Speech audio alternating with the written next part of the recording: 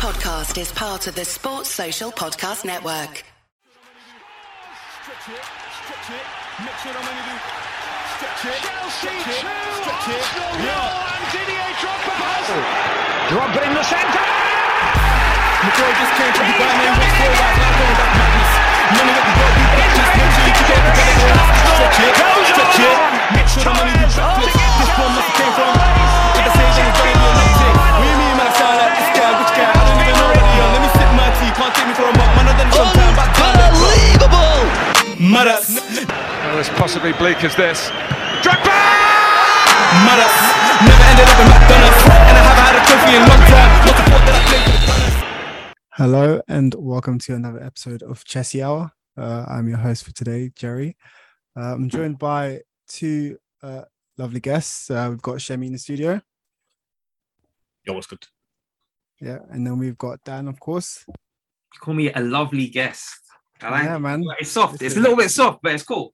National break. You know what I'm saying? Yeah, man. We haven't had any football for a while, so Yeah.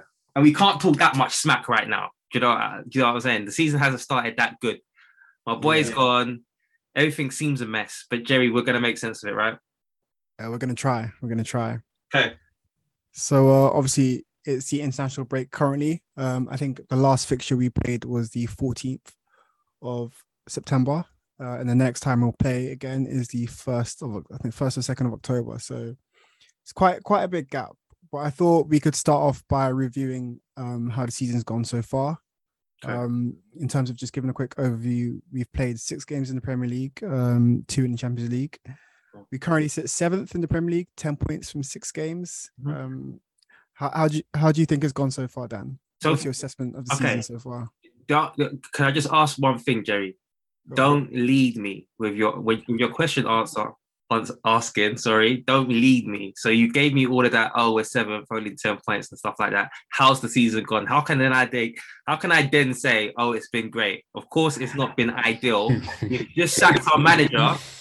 Do you know what I'm saying? So obviously, it's been a bit crazy, but let's remember we've had a crazy summer. We lost Roman Abramovich. We lost all of the boards. The whole team, it seems like it's a bit crazy because, like, looking at it now, we don't have it. Maybe it'll come out in a book 10 years or whatever later. Maybe Pulisic will release it in his book as well.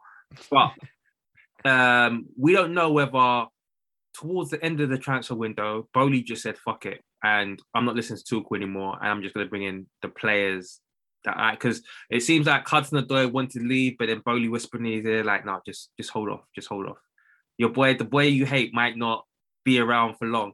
So I just feel like even in the squad, it's a bit of a mismatch of, I know people say mismatch, whatever, but I'm talking about this summer. I feel like Tuchel's kept players that maybe Bowley would have sold. So I think with Aspi, Tuchel's fighting to keep him. Maybe if we got rid of Tuchel, Aspi wouldn't be here. And in the same way, we got Ober in, who was Tuchel's guy. But at the same time, we've kept people like Pulisic, who it seems like Tuchel was ready to let go. Because listen, for all of everything that's being released now, we can see Pulisic really has like pure hate for Tuchel. And obviously, we kind of got the kind of vibe from his dad and stuff like that. But I'm just painting the picture of the mess that is Chelsea. Now, I think we're spoiled as fans sometimes because when Roman Abramovich was going and there was sanctions, etc., we were winning. And I know that as Chelsea fans, we can almost expect a roller coaster. And I feel like some people just expect results during a roller coaster. But I think it's important to realize the amount of craziness that's gone on, it's not a surprise that we haven't started the season well. Like, even now, what we're hearing from behind the scenes and how Bowley and Tuchel didn't get on, do you know what I'm saying? And like, we're holding on to players. Colwill, do you know what was supposed to? It just seems like such a mess. And it feels like even players, when Brozia's getting a 5-year contract, even though, you know what I'm saying, before it seemed like he really wanted to go. So I just feel like even the players, maybe they had the feeling like, yo, Tuchel might not be, from what we're hearing from Bowley, Tuchel might not be here for long. Or some of the players anyway. And so the season hasn't started well. That was the question you asked me. Yeah. But for me, it's understandable because of the mess. Yeah, I think definitely for me anyway, you almost take it for granted. Was how unsettling that can be behind the scenes. I've always thought we sometimes do our best work in times of chaos, but I'd say this goes one step further than chaos. This is like just pure upheaval. Can I even add to that? Because I feel like we do our best work after the chaos. Yeah. So what will happen is mad upheaval will happen, and then that upheaval will bring everybody together, and then the craziness will happen. But maybe that's just me being optimistic. No, that's happened countless seasons. I can't lie. Countless seasons where we've had like mad turbulence during the season and probably sacked the manager or something like earlier on. I think back to like Di Matteo, AVB, and then we just ended the season on a mad high. Lampard, yeah. So we just ended up the season with 2 Champions League trophies in 2 of those seasons, or like a Europa League or FA Cup, and it's always been like rosy towards the end. I remember Rafa Benitez's last game, they'll say, "We forgive you, Rafa." That's how much the vibe had turned. Do you know what I mean? So it always happens. You're right. Literally true. But what's interesting though, like I'm trying to think now, and I haven't prepared the answer, but it will be interesting for us to try and brainstorm together as Chelsea experts and stuff like that. But usually the sackings don't come this early in the season. I remember when we lost to Rosenborg ages ago under Mourinho when he first got sacked. We lost in the Champions League to Rosenborg. That was about September. Yeah, it was early in the season, right? Yeah, it was early. Yeah. That's what I'm saying. I feel like there's not many managers that we've had where we sacked them early in the season. So this is a bit of a newer experience. I can't remember, apart from that Mourinho one, I don't remember a really early sacking for us. I think Di Matteo was Di Matteo was about November. That's another one. That's another one, and I like that second. I can't lie. I like. Yeah. Right. Yeah. No. To be fair, sorry, just to chip in on Jerry's question, I think it's been average to say the least in terms of performances and results. Of course, we know that. I'm not going to echo the context that Dan's put behind it because there is context. We know that, but at the same time, I still feel like there's small reasons to be optimistic, just simply because you've got like Sterling, who started off really, really well and looks really good. You've got Fofana, who's, even though he's only played 2 games, I've kind of liked the look of. And you've got players that are still who are still kind of bedding in and to come into their best form. Players like Koulibaly still to see the best of, who I believe will come good. Sorry, go on. Let me interrupt you. Let me ask you. So your first point was on Sterling. What was your initial opinion on his signing? Yeah, I think I was on the main pod with like Meads and I can't remember Mariah and someone else. And I was a bit apprehensive. Because I wasn't sure how he would translate in terms of, how City's system is, how it's by design, how he gets a lot of, goals inside the box and stuff like that. And I wasn't sure if we played to that way. That was kind of my only concern. But what Sterling has shown is that he's still got that individualism about him, that he can still kind of make goals for himself away from that. And that's only been to our benefit. So, initially I was slightly apprehensive, not crazy apprehensive, just slightly apprehensive, but now I'm all in. I've really enjoyed watching him. I've got a long memory. You literally started the Sterling to Chelsea bandwagon. I remember it was just random. On a random ages ago. And you was like, Dan, what do you think of Sterling to Chelsea? Yeah. Remember that?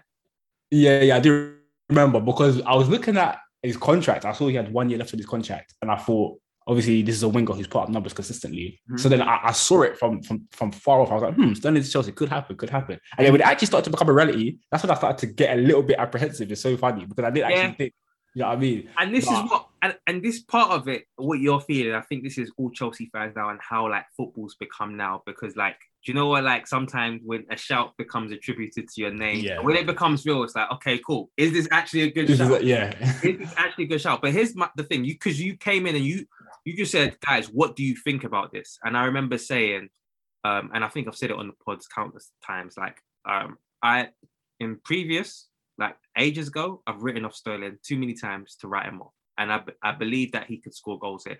I know that everybody's kind of painting this doomsday scenario where no one can score goals at Chelsea. We don't create an etc. and all this. It's Haaland's here. He's not going to score goals. He won't score that many goals. We don't create and stuff like that.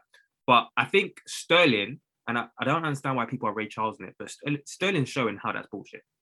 It's not just individual goals he's scoring. He has scored goals where he's been in the right place to get a tap in as well.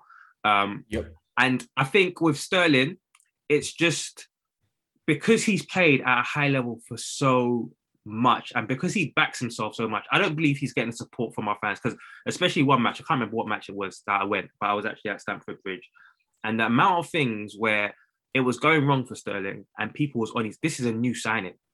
People was on his back until he scored. I remember we came out second half and he scored quite early, but people was on his back, and I just feel like with Sterling, because he's been at it for so long, like from a teenager, do you know what I'm saying, at a high level, and he's not been bit part from his career. So like, I just feel like he backs himself so much, but I just feel like maybe with some of our younger players, it's a bit harder to handle.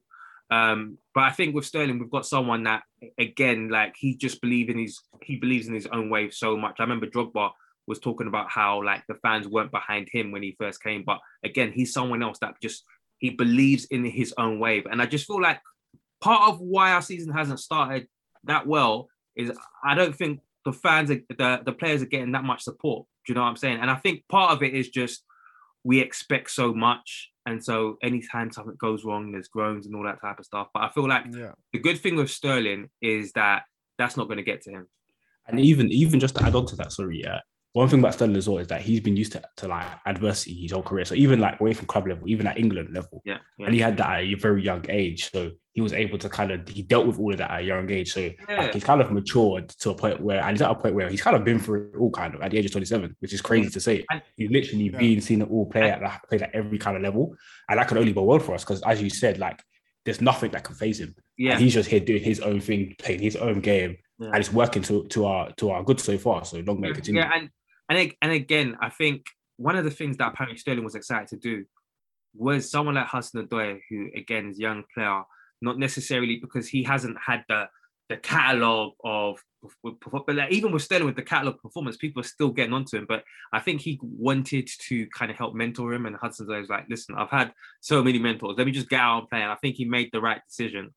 But I think with Sterling, I think he kind of recognizes that as well. And I remember just before, was it the World Cup of the Euros? One of them, they interviewed Sterling and they was kind of doubting him. And he rolled his eyes at him. It's like, you're doubting me again. So like, he's just used to people doubting him, and he's used to kind of overturning it. And so, yeah, obviously Sterling's been one of the bright spots of the season. We touched on Koulibaly, and Jerry will come back to you. I think with the Koulibaly thing, number one, I think Chelsea fans just have the memories of goldfish, and maybe it's football fans in general, but I don't give a shit about them. So I don't just analyze Chelsea, I analyze Chelsea fans. That's part of that. Maybe that's a segment of the podcast, but with Chelsea fans, like I remember Koulibaly first game, everybody's amazing. I remember, good. Yeah, but even like very good.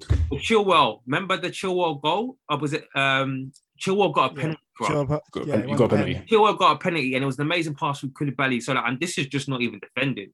Amazing pass for Koulibaly. Then Koulibaly scored that goal the next game. Plus Koulibaly's passing has been amazing. And in there too, we've seen some great defending from Koulibaly too. But yes, there was like, he has shown like he hasn't adjusted straight away to the Premier League. Shock horror. Do you know what I'm saying? And now it seems everybody's shitting on him. This is, listen, to paint the picture, we knew that all of a sudden we had to redo our whole defense because of the like, well, we thought Aspi was going to go, but Christensen gone, Rudiger gone. And we know that, listen, Thiago Silva's amazing, but he's just turned 38. Was it today or yesterday? Do you know what I'm saying? So we knew we was going to have major surgery to our defense. The idea that we're going to flood our defense with all these new players and we're going to be just amazing from the beginning. And this is why I'm talking about Chelsea fans, and like, your patience is so ridiculous. Impatience. Your impatience is so ridiculous. But I just feel like in terms of the squad, the defense, again, there's so many heads there. The midfield, there's so many heads there. Attack, there's so much flux. For me, it's not a surprise that the season's a bit mad. And Mendy as well, sometimes the confidence comes from your goalkeeper making those strong saves, and that kind of breathes through your team. So far, it hasn't started that way for Mendy. So where people are kind of micro-analyze all these different players and the fact that they're not amazing straight away, I feel like they just need to chill. And that's to go with Sterling. And obviously Sterling's putting up numbers, so like people are happy. But I just feel like Chelsea fans, sometimes be fans. Do you know what I'm saying? As in support, be supporters. and just relax. But yeah, over to you, Jerry. I think it was interesting you talking about that before about the support, the lack of support, and reading Rudy Gozalej's comments today, saying that he intentionally made mistakes to get the Chelsea fans up. I just found that interesting. But Dan, if I could come back to you, so Shemi listed about 3 things which you thought were positives from the season. Could you, what if you had to give me 2 or 3 things that you think haven't gone so well, or would you say they're negatives from the start of the season? Negative. I thought you were going to come for more positives. Why did I got to be the it's fine, because I guess I've been positive. So in terms of negatives, I feel like it's very, very negative that we basically planned the season with one manager and we've ripped up and we've started again with another manager. And so it's now difficult to set high expectations on this season, just because we are changing the culture, we're starting from ground zero once again. And obviously if we overperform, but it's just difficult now to have high expectations. It's difficult also, like it's a new manager putting together a new puzzle, and some of the new pieces might not fit. They're all good players. So like, it's just difficult because even you can have really good players, but then it's like, if the new manager likes Cucurella as an example, who I think has been a positive, if he likes the idea of him at left centre back and then Sterling at left wing back, he's not left wing back, whatever you want to call it, I don't give a shit. But in that position, that is basically left wing back. Then you kind of ask, okay, cool, what does that mean Koulibaly plays? Now, Koulibaly, again, might play in the middle because I just said Thiago Silva's 38 and stuff like that. But it's just one man's vision for the squad. We went into the season with one man's vision, and there's a new man who's definitely going to have a new vision. And so we don't necessarily have the right pieces. And so, again, Oba's in, but then maybe he's going to I want to go with Broja. And so then we just got Oba there. And then, like we've kind of noticed with Chelsea over the last few managers, when you have egos and then they get kind of put on the bench, that bad vibe can spread through the dressing room, and we just didn't need that. And so obviously that's, for me, the biggest, again, I get Bowley and them and I can't remember, the other guy, I can't remember his name. But Bali. Yeah, okay, so him. I get that they really wanted to back Tuchel because they probably was like, okay, cool, let's give him everything that he wants to succeed.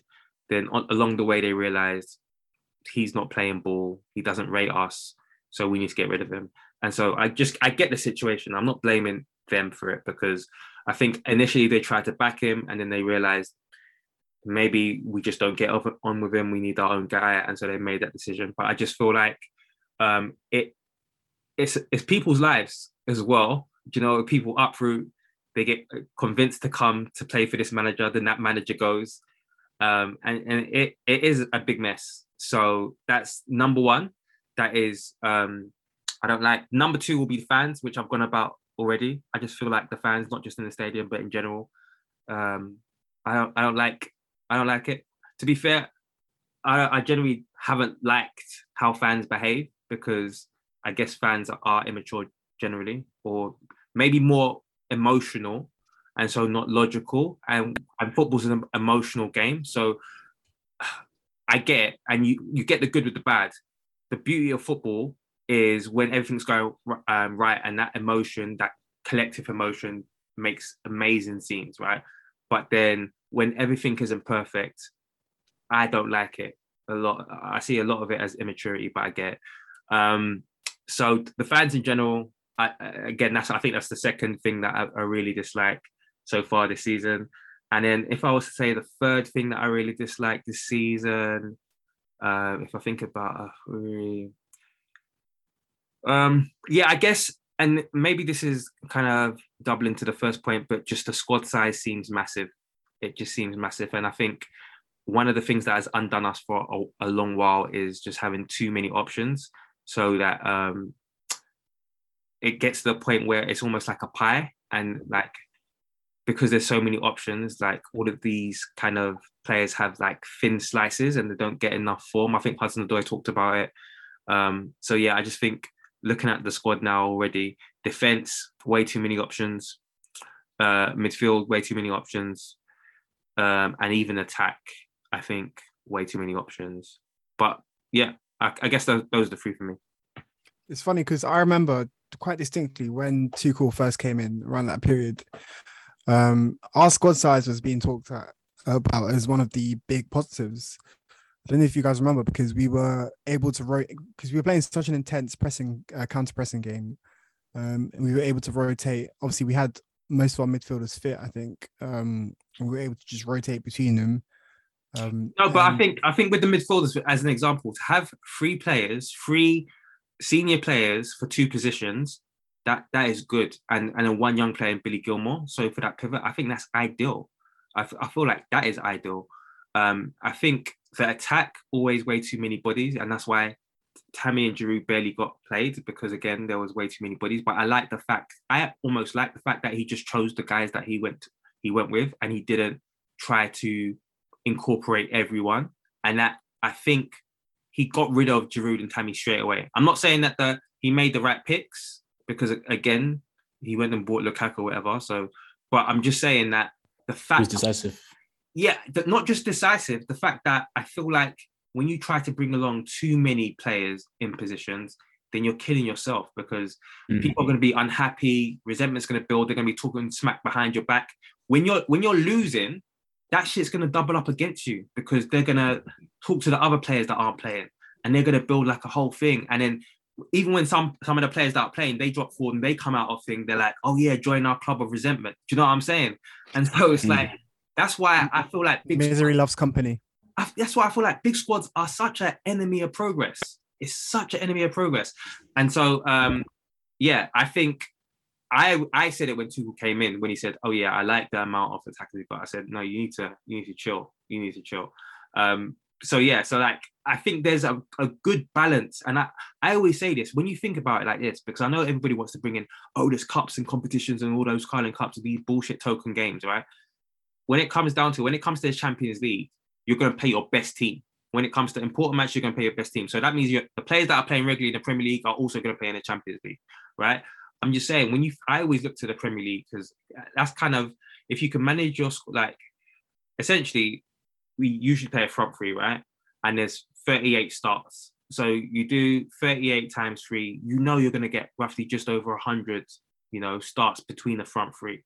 And so then that really and truly, if you've got 5 players, then each of them can get 20 starts. If you've got 5 players for 3 positions, each of them can get 20 starts. Now, I'm not saying all of those players have to get 20 starts. Some can start a little bit more, some can start a little bit less.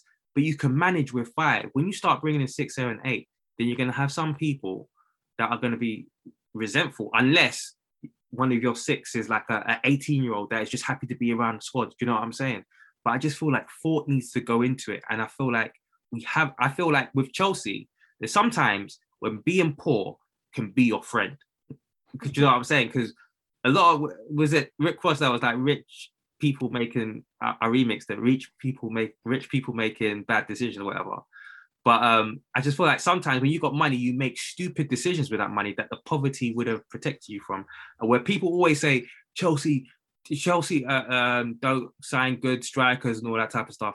Look, at a lot of other clubs, when you play striker for that team, you're starting 30 games a season. When you're starting striker for Chelsea, usually there's 2 strikers there, and you're probably not going to start 30 games a season. So even Drogba, when everybody, international breaks here, so they're probably going to do it again. When everybody counts Drogba, oh, look, most seasons you didn't score that many goals. Yeah, that's because one season he was competing with Crespo and he didn't play, he only played half the games. Next season, competing with Good Johnson, only started half the games. Next season, competing with Torres, only started half the games. You know what I'm saying? And no one says Drogba's a flop. When you look at his numbers, you're like, actually, these are flop numbers. And it's because Chelsea, generally, we don't necessarily give the space for one striker to just start 30 games. And then again, this season, we don't know if Potter's going to say, Oba, Broja, you both start 20 games, and then everyone's going, oh yeah, look, Chelsea strikers don't score more than 10 goals. Yeah, it's the same shit again. Yeah, I mean, I think those are all valid points. I think Potter's come in, and I think that's one of the things that's been quite interesting, because we've only had one game, so we don't really know what his ideas are. We haven't really got a sense of who his players are. We don't really know what he's going to do tactically, what he wants from the team. But I think this next run of games after the international break will be quite interesting. Just before we move on to that, I just want to, kind of dip into the continued fallout from obviously Thomas Tuchel being sacked. We've had a lot of things coming out, notably Christian Pulisic releasing excerpts from his book that's about to come out. We've had comments from obviously players like Havertz, Hudson-Odoi, and I mean, for me, when he was sacked, I was obviously disappointed that he was gone. But after I started to read a lot of the information that was coming out, not assuming all of it is true, but it just seems like he stops doing a lot of things that made him so good in the beginning. Obviously, being an excellent communicator, picking the squad up after the difficulties we'd had under Frank. He seemed to be like a good player manager. Are you surprised about some of the stuff that's come out about him, Shemi? Like, what was your thought? What are your thoughts? Sorry, about the way he's treated some of the players in terms of separating them, separating players from the group in pre-season. Because at the time when I saw that, I thought, okay, he's been decisive. These players are going to go out on loan. But then you've got players who were separated being brought back in. It just seemed like, I don't know, what was your reaction to? Yeah, to I think that story in particular about the separating the squad thingy, where you had a meeting for the players who are here to fight and a meeting for the players who are kind of thinking of going. I think that surprised me because I didn't think, as you said, when Tuchel first came in, I very much got the impression that Tuchel was a great man manager and a great communicator. He's super honest in his interviews. So I just assumed that transparency carried on behind closed doors, which I think it probably did in the early stages. Like I don't know if you remember when he play fight with Hudson-Odoi on the pitch just for like banter when he was coming off the pitch. Like you kind of saw that he had that relationship, with the players. And he seemed like a super friendly guy in terms of like that communication part. So that was surprising. And the type of manager that Tuchel is, like I rate him so highly in terms of like just him as a manager. I kind of thought he would have known a bit better. Because to have the meeting is one thing, but then to actually like then call on those players who are not in your plans, who are kind of want to leave when you're losing, and to bring them in the squad for me is just a bit like I couldn't understand why he would do that. And like I said, someone of Tuchel, I kind of expected him to kind of know a bit better than that because I rate him so highly in every aspect of management. So yeah, that was definitely surprising in terms of what's come out from certain players, guys like Pulisic. Well, no, not really, because they weren't, as Daniel said, due to reasons like, the squad being too big or whatever, they just weren't getting regular game time. So it's bound to happen. It's bound to foster behind the season. It's bound to come out when the manager goes. So I don't know who else it's come out of because I haven't really, I think Hudson-Odoi had quite positive things to say about Tuchel, did he? I think from what I saw. But it was it wasn't from him directly. It was more that Tuchel didn't think he was good enough, and only kind of saw him as a right wing back cover. Yeah, well, yeah. Again, like how often is Hudson-Odoi able to show that in this position when there's so many players? You know what I mean? So, like, yeah, it doesn't really surprise me that much, especially like the Pulisic thing. But what he did with the players, that definitely did surprise me because I just thought he'd know better. And you can't, as soon as you lose the players, you kind of have to go, in my opinion. And I feel like when you're fostering that environment behind the scenes, on top of the fact that we know Tuchel's like can be super passionate from what we see on the touchline, so he kind of has that nature about him where he can be a bit feisty. It's just bound to end disaster, really. So I definitely think someone of his caliber, as elite as he is, could have definitely handled that situation in terms of the players a bit better. But it is what it is, really. Can I get my thoughts on Tuchel? Because I think I've always said there's always been positives, but I think even from the beginning, there's been negatives in terms of Tuchel and his relationship with players. From the very beginning, we questioned things like how he was to Werner on the touchline. And some people's like, grow up, that's a football environment, all that type of stuff. I'm like, look, when it comes down to it, if you like, not emasculate me, but you know what I'm saying? If you patronize me, like some of the stuff that he gets when he loses his cool, we've all seen Tuchel when he's calm and considered. But with all like when Tuchel loses his cool, he doesn't have any filter. Yeah. And he doesn't hold no bar. Do you know what I'm saying? He will say things and he will make faces. And I'm sorry, like when it comes down to it, that type of stuff with people with egos, do you know what I'm saying? Like I've said it to like when it comes down to it, so, like I know people say it's a different environment, it's a competitive environment, but look, these guys have egos. And if I'm in a workplace and people talk shit about me, then immediately I'm like, all right, cool. Do you know what I'm saying? And those all right calls will build up. Even with people that have employees, those all right calls build up. Do you know what I'm saying? And so like every single time he's doing that, it kind of lessens the relationship. And like there's some managers that have it where they can do that type of stuff, but then they've got the charisma to bring them back. And I remember when Kante, when he first came in, it was Kovacic and Jorginho, and Kante wasn't playing that much. But Tuchel was saying, no, Kante is a special player. I wanted him at PSG. But I can see Kante, he was unsure, does this guy rate me? And I remember Tuchel kind of was cut, like, I remember he brought him on as a substitute. And then as it was coming off, Kante was unhappy because Kante is the type to want to always be played and be treated as a premium player. And I remember he was trying to cuddle Kante, but Kante wasn't kind of responding to it. Now, obviously, I think Tuchel won Kante over. But I just feel like he's always had that kind of thing where the way he talks about players, it doesn't surprise me that the longer he stays places, the more like players will be like, nah. Do you know what I'm saying? Because there's a thing where immediately, like when like I remember when Mourinho comes into a team, like even the Spurs, everyone's going, oh my God, that's Mourinho, that's Mourinho. But very quickly for these players, like all of that washes away. Do you know what I'm saying? Tuchel won the Champions League and he was the hero, etc., etc. But as soon as you don't start winning and then you start trying to do those same things, like it's not going to fly. And I feel like whether it's the double sub and all of that type of stuff, there's always been signs that Tuchel and the kind of player relationship, like he can throw daggers. That's all I'm saying. So I don't think it's new. And in terms of this whole dressing room, who wants to stay, who wants to go, I think sometimes, kind of like with Lampard, you can kind of feel like you're losing control of the wheel a little bit. And don't forget, he had to manage up. He didn't have Czech or Marina there. He had to manage up, and he like already we can see the friction in that relationship. Plus, you can already see all the unhappy players here. You're hoping to kind of get rid of as many of them as possible to bring in new blood, so they're all happy because you've pissed off a few of them.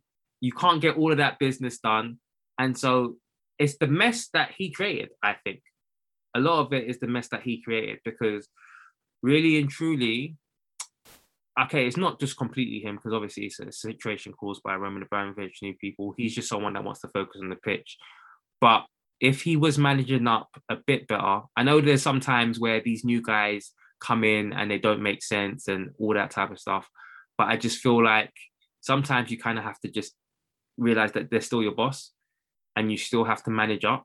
And that means bring them along. Do you know what I'm saying? And continue explaining to them, even if they keep them coming back with Cristiano, even if they do put a 4-3, continue explaining and not just like, okay, I don't want to speak to you anymore. Because that relationship breaking down is crucial. It's very crucial. And so, yeah. I think in life you've got to know how to maintain relationships. You've got to know how to communicate with people. And we know this on an everyday level. It's not even like this is football side here, just on an everyday level with your friends, romantic relationships, even and in the workplace especially. We've all worked in environments whereby we've got maybe a boss who's possibly, I don't know, a bit annoying or whatever. Right. But at the end of the day, we have to work together as a team every single day. So we've got to find a way to communicate. We've got to find a way to kind of find a middle ground where we can work together. Do you know what I mean? And it's a skill. It's a skill. And do you know what I see it as? I see it as when Bowley first came in, kind of like with Tuchel on a touchline. At first, he's like nice guy Tuchel, but then when it becomes more and more mistakes from them, the more frustrated he gets, the more him coming back with Cristiano. And that's when the real Tuchel comes out. And that's when he starts snapping. And that's where and don't forget, Bowley doesn't need to collect the calls. straight away he's like, that's the second. All right, cool, he's gone. Do you know what I'm saying? And so I feel like with the Tuchel thing, it's not necessarily surprising. UEFA Champions League football is streaming on Paramount Plus. 9 months of heart-stopping, hold-your-breath exhilaration is underway, with the biggest stars, top teams, and craziest fan bases across Europe. Watch every game from the group stage through the knockout rounds as Benzema and Real Madrid defend their title against Liverpool, Man City, Chelsea, PSG, Barcelona, and more in football's biggest club competition.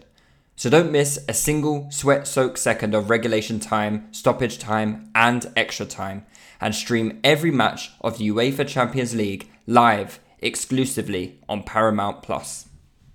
Right. Moving on, I just want to talk briefly about the search for the sporting director, which is currently ongoing. Obviously, we were linked with is it Leipzig or Salzburg? So Christoph Freund. Salzburg. And it seems like he's decided to stay. Yeah. Obviously, this is not something that we as fans have that much, exposure to. We don't really see what goes on behind the scenes, and that's kind of where the sporting director operates. But what have you thought so far about the search? Is there like any candidates you've been hoping for? Do you want a bigger role for the sporting director? What were your thoughts so far on this, Shemi? To be honest, yeah, I don't have much thoughts on it because, like you said, it's not something that the average football fan is knowledgeable on. Yeah, one thing I will say is that it is something that I would have preferred to have been sorted as soon as when we were linked with the Salzburg guy. If that got done there and then, like a week ago, or this week, whenever it was, that would have been I think that would have been a positive, because then at least in this little mini break, we're kind of putting some pieces together. Because obviously we've got a new manager in, and then there's still some other extra jigsaw pieces to be added in. I think that kind of would have been the final piece, coming off the back of the transfer window, new manager. So that would have been a positive, I think. But yeah, it kind of is what it is. I'm kind of limited on this topic because, yeah, like I said, I don't really know too much about it. I don't know too many sporting directors who I would pick. So yeah, that's what I would say. The only thing I would probably say is that it getting sorted sooner rather than later is definitely a positive for us, and rather it not drag on late into the new year. So yeah. You know what I think? I think with anything, anyway, or maybe I'm just patient, but I just feel like the right man is the most important thing. So even if that means it drags on, I'd rather the right man come in, and then because again, this is going to be the architect of the team.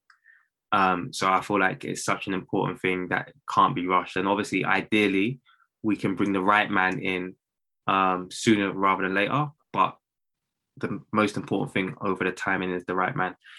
In terms of a sporting director, so Leonardo, I remember when Leonardo was at AC Milan, and just don't forget, Leonardo was a player, then they just kind of gave him the job. It's not like he was some master scout, but what he did is he had really good connections with a lot of Brazilian players. And so that Ancelotti team with Seedorf, etc., it had quite a good Brazilian grounding. With Cafu joined from Roma because of Leonardo, Kaká joined, Emerson joined. There were so many. I'm trying to remember Mancini, for those people that are a little bit older. That they had so many Brazilians, and obviously Ronaldinho joined later on. Ronaldo joined, and again when PSG started out, Leonardo went to PSG. Leonardo, again, I wouldn't say best scout ever, but because he was so linked in South America, I think he just created a hub for South America, and that's why even Edu at Arsenal, I don't think. Again, we saw with them initially first trying to get Willian and all these guys, it's not like Edu, some amazing mastermind with 50 years experience in terms of scouting players. But what he was is someone that could bring in the best talents from a rich area of talent. Now, I've always said if I was to start a team, or if I was to be like the sporting director of a team, one of the most important thing is access to the hotbeds of talent. Now, we all remember when Wenger came in from Japan to Arsenal, whatever. I can't remember what company was managing Japan, but he had that knowledge of the French market and the continental market. And so he was able to tell Thierry, come, trust me, come join my thing at Arsenal. Vieira, come join my thing, because he was so connected to French. And so Arsenal were almost like the French national team with all of these players that was able to, like, Wenger was able to leverage to bring in. And I always say that if you're going to base your team on, like, I feel like building a team, because it's kind of good to have a throughput. So obviously, because we're based in England, we're going to have like, and because we've got a lot of good academy players, we're going to have some English players. But then I always also think it's good to have a batch of players from the same nationality, because they kind of mesh well, play similar football. They'll probably get along well as well, because they have to go to the national team together as well. Obviously, you can't always force that, but I think it's always good, because sometimes, like, let's say we was to buy a player from Japan and there's no one else with Japanese, and he just feels isolated, and etc. etc. So it's always good to kind of have that collective. And so I just think that really and truly, like, when we linked with the guy from Salzburg, and I just imagined him bringing in these random players from everywhere. I feel like we wouldn't build something fluid. Whereas I like having like a kind of group of national players. I remember when Rafa Benitez was at Liverpool and they had the Spanish lot, and it helped because it was the Spanish lot mixed with the English lot. And when Queiroz was trying to, like, Ronaldo, Nani, and, like, do you know what I'm saying, had the Portuguese stroke, whatever lot at Manchester United. And I think I personally I don't care about these names. Like, the guy at PSG or whatever. Really and truly, what I care is that someone is very connected, and that someone really cares, obviously, as well, not just any random person from that area. But if you can get someone that is really connected, that can convince a lot of the best, not just average, but a lot of the best French or a lot of the best Brazilian to come join me at my project because you're so well connected, etc. I wouldn't mind that. It doesn't even have, you don't have to always win and get the best talent by unearthing. There's other ways to do it too. And so, yeah, so for me personally, I'd like Chelsea to be based on the best Brazilian talent, if we could, because I always think they've just got so much talent in excess. So whereas, like, with another nationality, like with Belgium, once you've taken the best 3 or 4 players, the rest, there's not much depth. With Brazil, there's so much depth. So best Brazilian, best French, because again, I think there's so much depth in French talent. And then Argentine as well. I think that's another area of depth. But Argentine, I'm not as much. I think Brazil and France are a good place. So personally, I'd like someone. And I remember with Roman, we brought in De Visser, and De Visser is from Holland, but he was obsessed with Brazilian talent as well, which is why we tried to bring in Neymar, etc., etc. But obviously, he was a bit more kind of disparate. But yeah, that's all my only thoughts on it. Hey, listen, Dan Soft was sporting director. Trust me, man. Like, we have to negotiate, though. Chelsea for sure. We have to negotiate, though, because I'm not gonna go cheap. Just, you know what I'm saying? I'm joking. I'll be cheap. Just give me the job. All right, but looking at I was looking at our fixtures after the international break, and we go to Palace, and then it's Milan, Wolves, and then Milan again. Obviously, this is the 4 tough fixtures. I mean, there's not really any easy games in the Premier League anymore. It's looking to be quite competitive this season. Adding the fact that we haven't really started well, we don't really look to have any rhythm at the moment. It'll be a tough test for Graham Potter. Where do you think we can pick up points in those fixtures? How are you feeling about especially the 2 Milan fixtures? I think he's in a position where he has to pick up points. Do you know what I mean? Whether we think we can find them here or there, I think, like, the position we're in, we have to. So think about the league, obviously. We haven't started great. So We want to be picking up 3 points sooner rather than later. But the Champions League, especially the fact that we haven't won our first 2 games, so we're in a position now where back to back against Milan, you know what I mean? Like we're in a situation where we kind of have to get 4 points from those 2 games minimum to stand a chance of topping that group. And it looked like we probably might still finish second, even still. So yeah, it's difficult. It's difficult. I think the Palace game will be very tough. I think it's not the ideal game you'd want after kind of what the turbulence we've kind of been through and the international break and whatever. But I believe we can pick up points against Palace. I believe we can beat at least Milan at least once. The Wolves I haven't really watched as much this season, but they seem to be quite solid. But they don't seem like they can score a lot. So I feel like if we can kind of be the same and you know score a couple goals, we can beat them. So yeah, definitely tough. But I don't feel like I'm a bit optimistic about this kind of next run in the sense that I feel like there was a lot of positive signs to take from Potter's first game, even though the result was disappointing. So I don't know how much time he's going to have with the players because I know a lot of our players are on international duty and stuff. But if we can take kind of the good stuff that we did against, who did we play again? Was it who did we play again? Oh, it'd be Salzburg. Salzburg, yeah. If we could take some of the positives that we in the Salzburg game and kind of just build on that, I feel like we can definitely pick up at least 3 wins in the next 4 games. But they won't be easy at all. But it definitely can pick up some wins in that end for me. I mean, it could be tough. We've got, of course, this bad start in the Champions League, but we've also got City in the League Cup. So we could potentially be out of 2 competitions by the end of November. But personally, I think Rafael Leao might have something hot for us. Yeah, from what I've seen of Milan, I feel like it does seem like Leao is the main spark. Yeah. Obviously, they've got Giroud, who's a really good box striker. Tomori looks to be really, really comfy as well. But outside of that, I feel like if you can kind of contain Leao, so I think I watched their first 2 games, and I feel like I kind of get the vibe that if you can contain Leao, then you know you can beat them because they've got good centre backs, decent fullbacks, but I feel like generally as a team, I think we've got more than them. But again, going to the San Siro with the atmosphere is not going to be easy. Same thing going to Selhurst Park, tight pitch.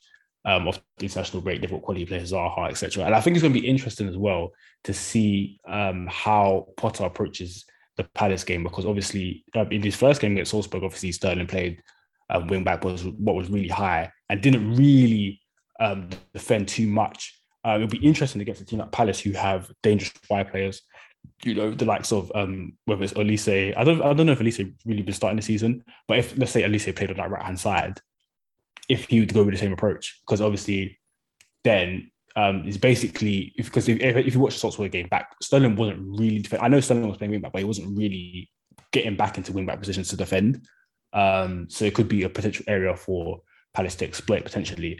But then again, if they're playing like Ayew, it could be all right because, you know, he's not the most dangerous 1v1 threat. But yeah, it'll be interesting to see how Potter approaches that game. And let's see how it goes. But we need to get, we can't afford to lose another Champions League game because then I think we'll be in real trouble of going to the Europa League. So yeah. It's almost a shame because these games are quite high pressured games, and I always feel like you don't really get to see a manager express his ideas fully in these games because obviously they're quite pressured encounters, and you tend to get them going for the safe option, going with, you know, similar to Potter's first game, going with experience. I'm just interested to see like the guys who've made a good start to the season, for example, like Loftus-Cheek, Sterling, definitely Brozier. Like, what's going to happen with them? Because I mean, if anyone deserves a start for me, I think, or deserves a chance, I think it's definitely Brozier because the 2 guys ahead of him haven't been pulling up any trees. I've obviously got stocks on. I've got stocks on in Brozier. Underrated. I'm loading up those stocks. So, sorry, just on that. Yeah, I feel like he should definitely go you should definitely start the way he means to go. Do you know what I mean? Like, if you know that, like, you know, like you favor Broya or you favor whoever, XYZ, whoever it may be, I feel like even though the games are tough and whatnot, I think you should definitely try and start with what you kind of feel as soon as possible. Because I feel like it's only gonna bode. I don't feel like it's good to kind of go with a safe option, and then when it doesn't go well, then all of a sudden you just have to ditch it midway. Like, I don't feel like that's the way to go. I feel like you definitely start with how you feel, who you favor, kind of thing. So if it's Broya, go with Broya. Do you know what I mean? And then like kind of stick with it, because eventually it'll pay dividends, because there's a reason why obviously you see something in them. But yeah, and more often than not, I think most of us are kind of in agreement in those selections. So for example, if a Broya was to start, I think we'd all be kind of in agreement that he deserves it. So yeah, I definitely think Potter should be brave. I'm not with, you know, the safe options like an Aspi, for example. I think he should definitely be brave and go with what he kind of feels stamp his authority, his identity on the team as soon as possible. Because then long term will benefit more, in my opinion. So yeah, Definitely. I definitely always find it fascinating when a new manager comes in, because then you get to see different sides of the squad. You get to see what the team would look like under a different ideology, and I think if there's one thing we definitely need, it's maybe some change, maybe for the squad to start pulling in the same direction. All right, going on to the internationals now. I don't know if you guys have been keeping up with the international break, but I thought we'd do a little just a little fun run through of the England squad. So Dan, I'm going to come to you. If you had to pick your England 11 for the World Cup. Whoa, this isn't Chessy Hour. What are we doing?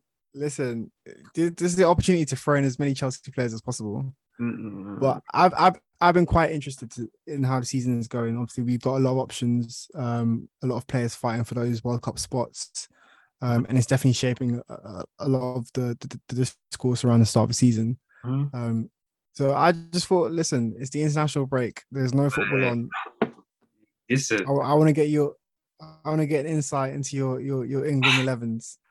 I think you make the mistake to think that I care about the England team. I don't. I really don't that much. All right, generally then, who have you got for the World Cup? Who have I got for the World Cup? That's cold, because obviously I'm Nigerian. So, but I mean, I guess I'm English too. In terms of the England 11, I'm looking at the players now. I think Sterling carried them in the last tournament, so I think he should be a shoo-in. I think Kane is another shoo-in. I think Bellingham has to start for me. I'm just looking through at the shoo-ins. I'd start with Trent. I can't lie. Right back or right wing back? I don't know what formation. I'm not even doing formation, but I think I'd play with Trent. I'd play how's Trent. That? Huh? Because I really like Trent's on the ball qualities, and so I know that I'm one of these people that I know that everybody likes to focus on the negatives, but these players have positives too, right? So again, it's on the manager to kind of cover the negatives, but I just feel like I would like Trent's creativeness and his ingenuity with passing, especially for our England team. That's not a skill that we're blessed with over the pitch, and so I'm taking that. I'm taking it. I feel like he's amazing on just in terms of passes that he picks. I think that they're amazing. So yeah, I'd definitely have Trent starting. I like, who else have we got?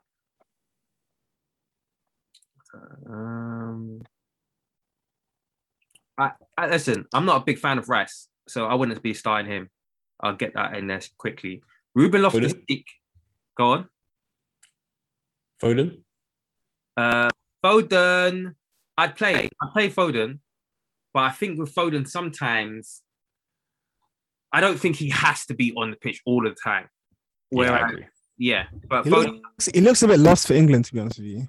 But even for City, like I just feel like again, I'm not shitting on Foden because that's like he's still young, but I think certain players are at a point where now you feel like they can carry a team.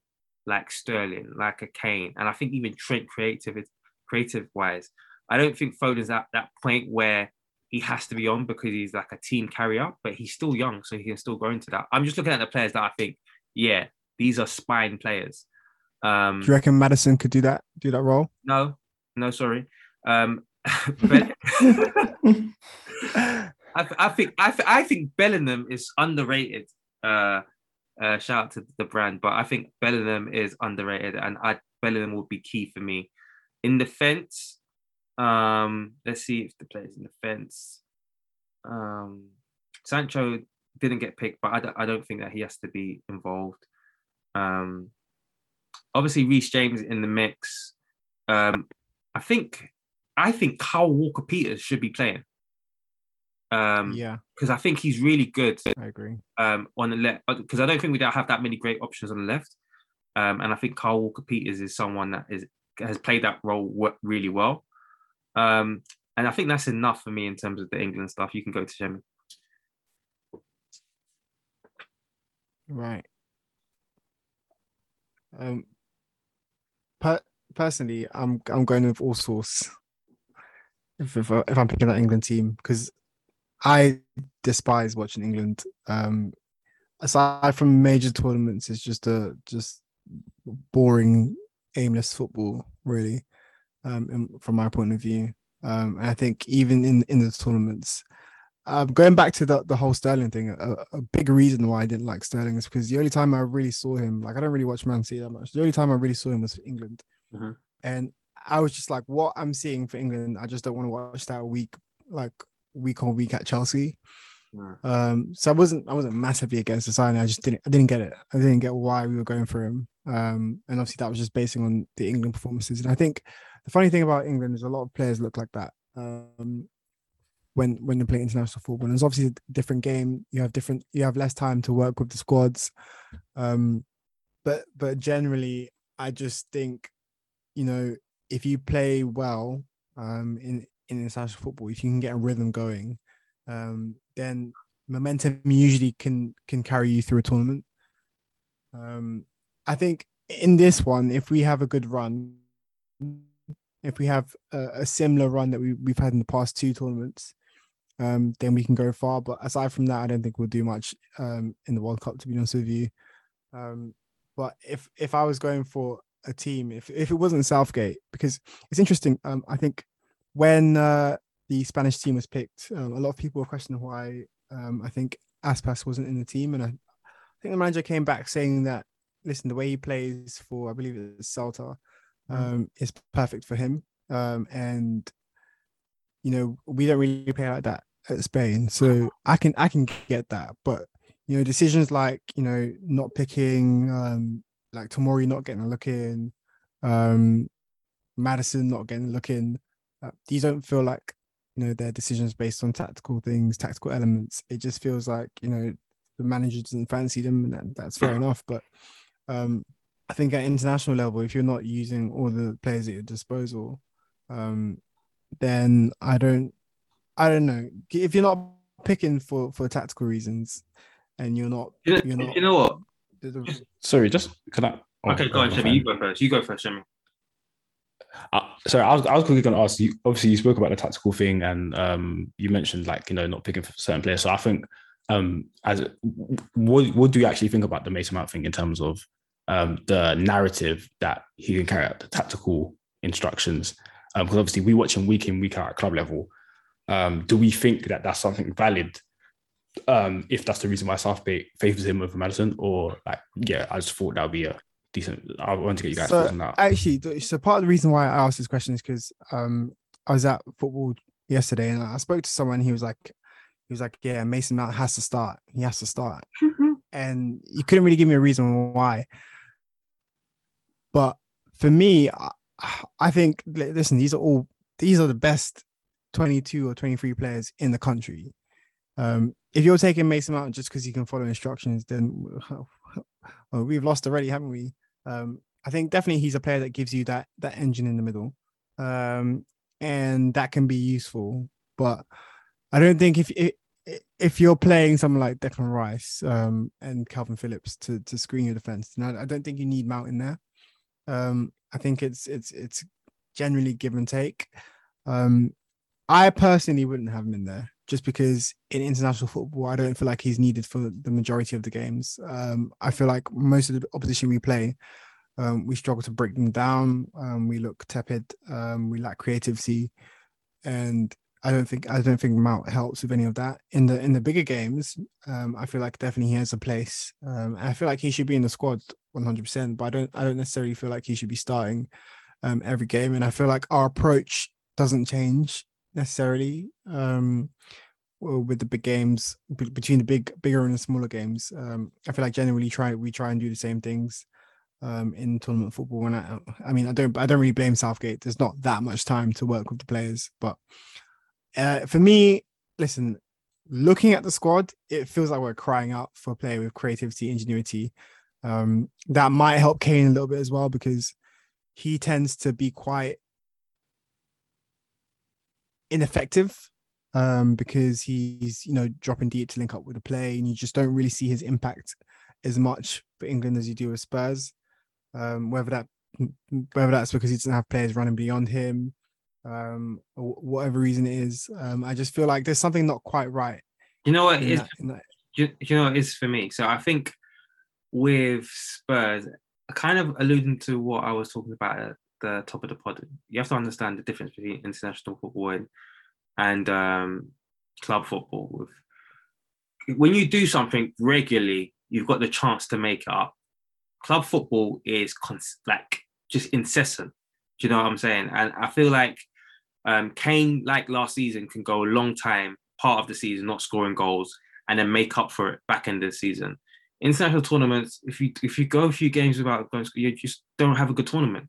Do you know what I'm saying? And I feel like whereas people like, oh, this player's not the same for the club, etc. It's just like there's a short window, and you have to be on form in that short window, and it's not always easy.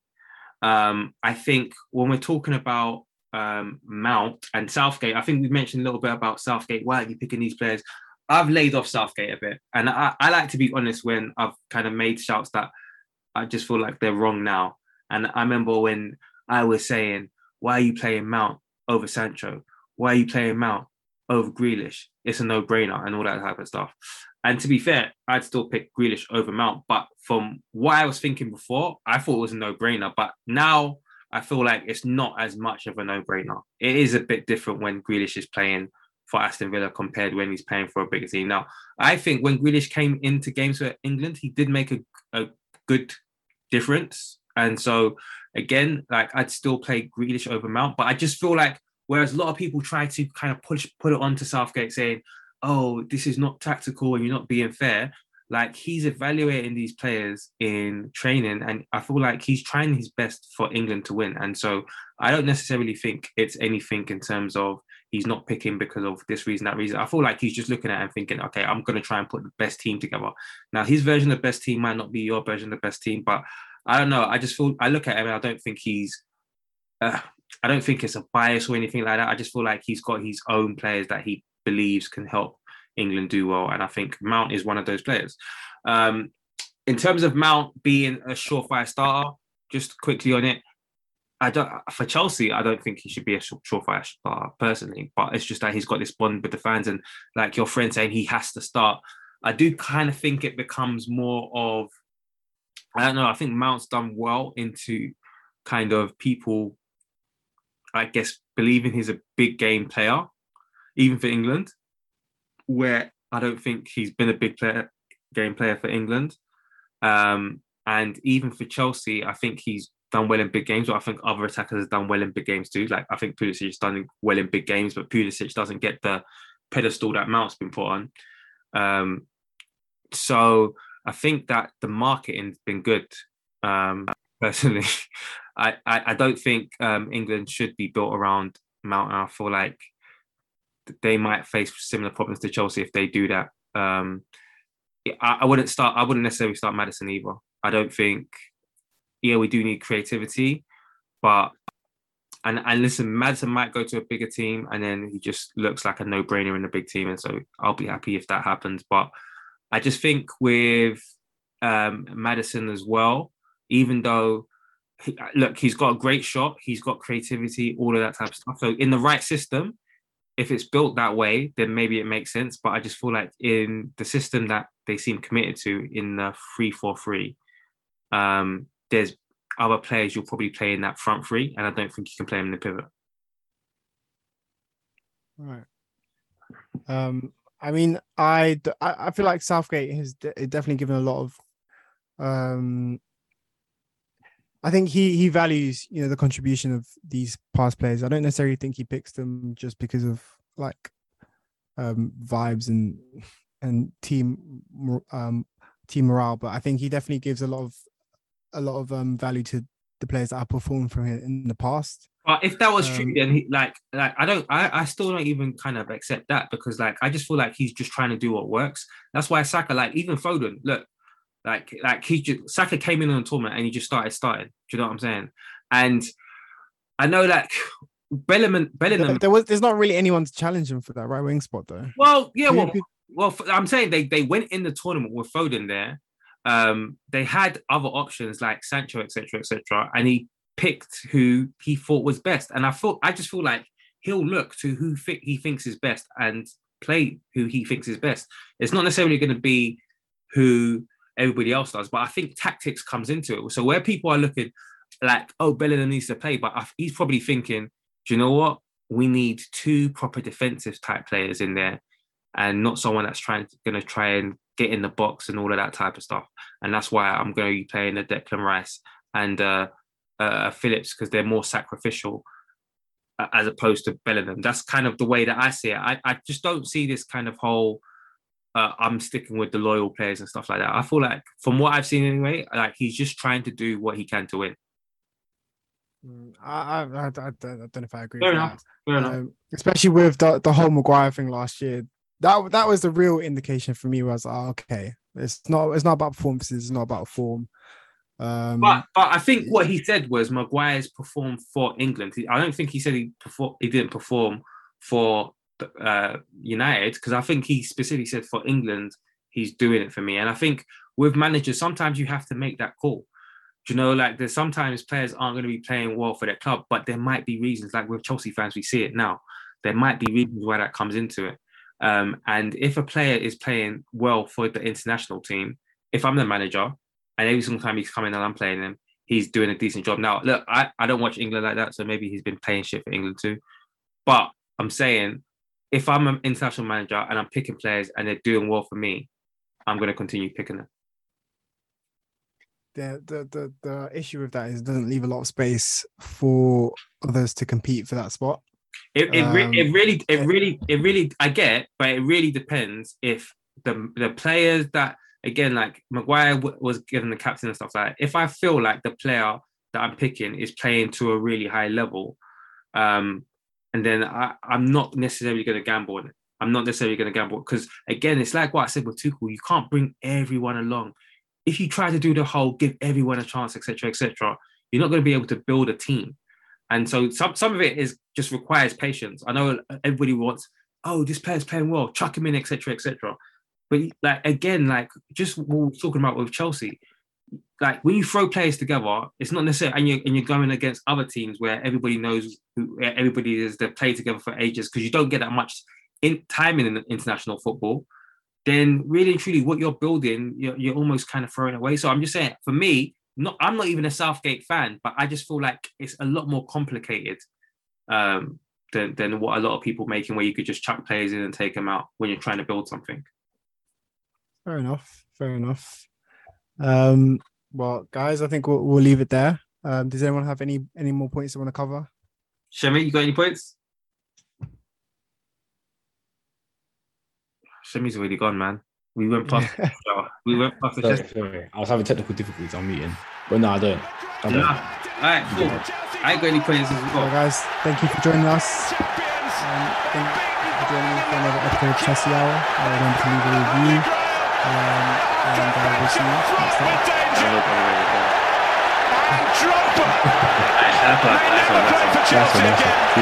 He will never be forgotten. He's in. Just came back.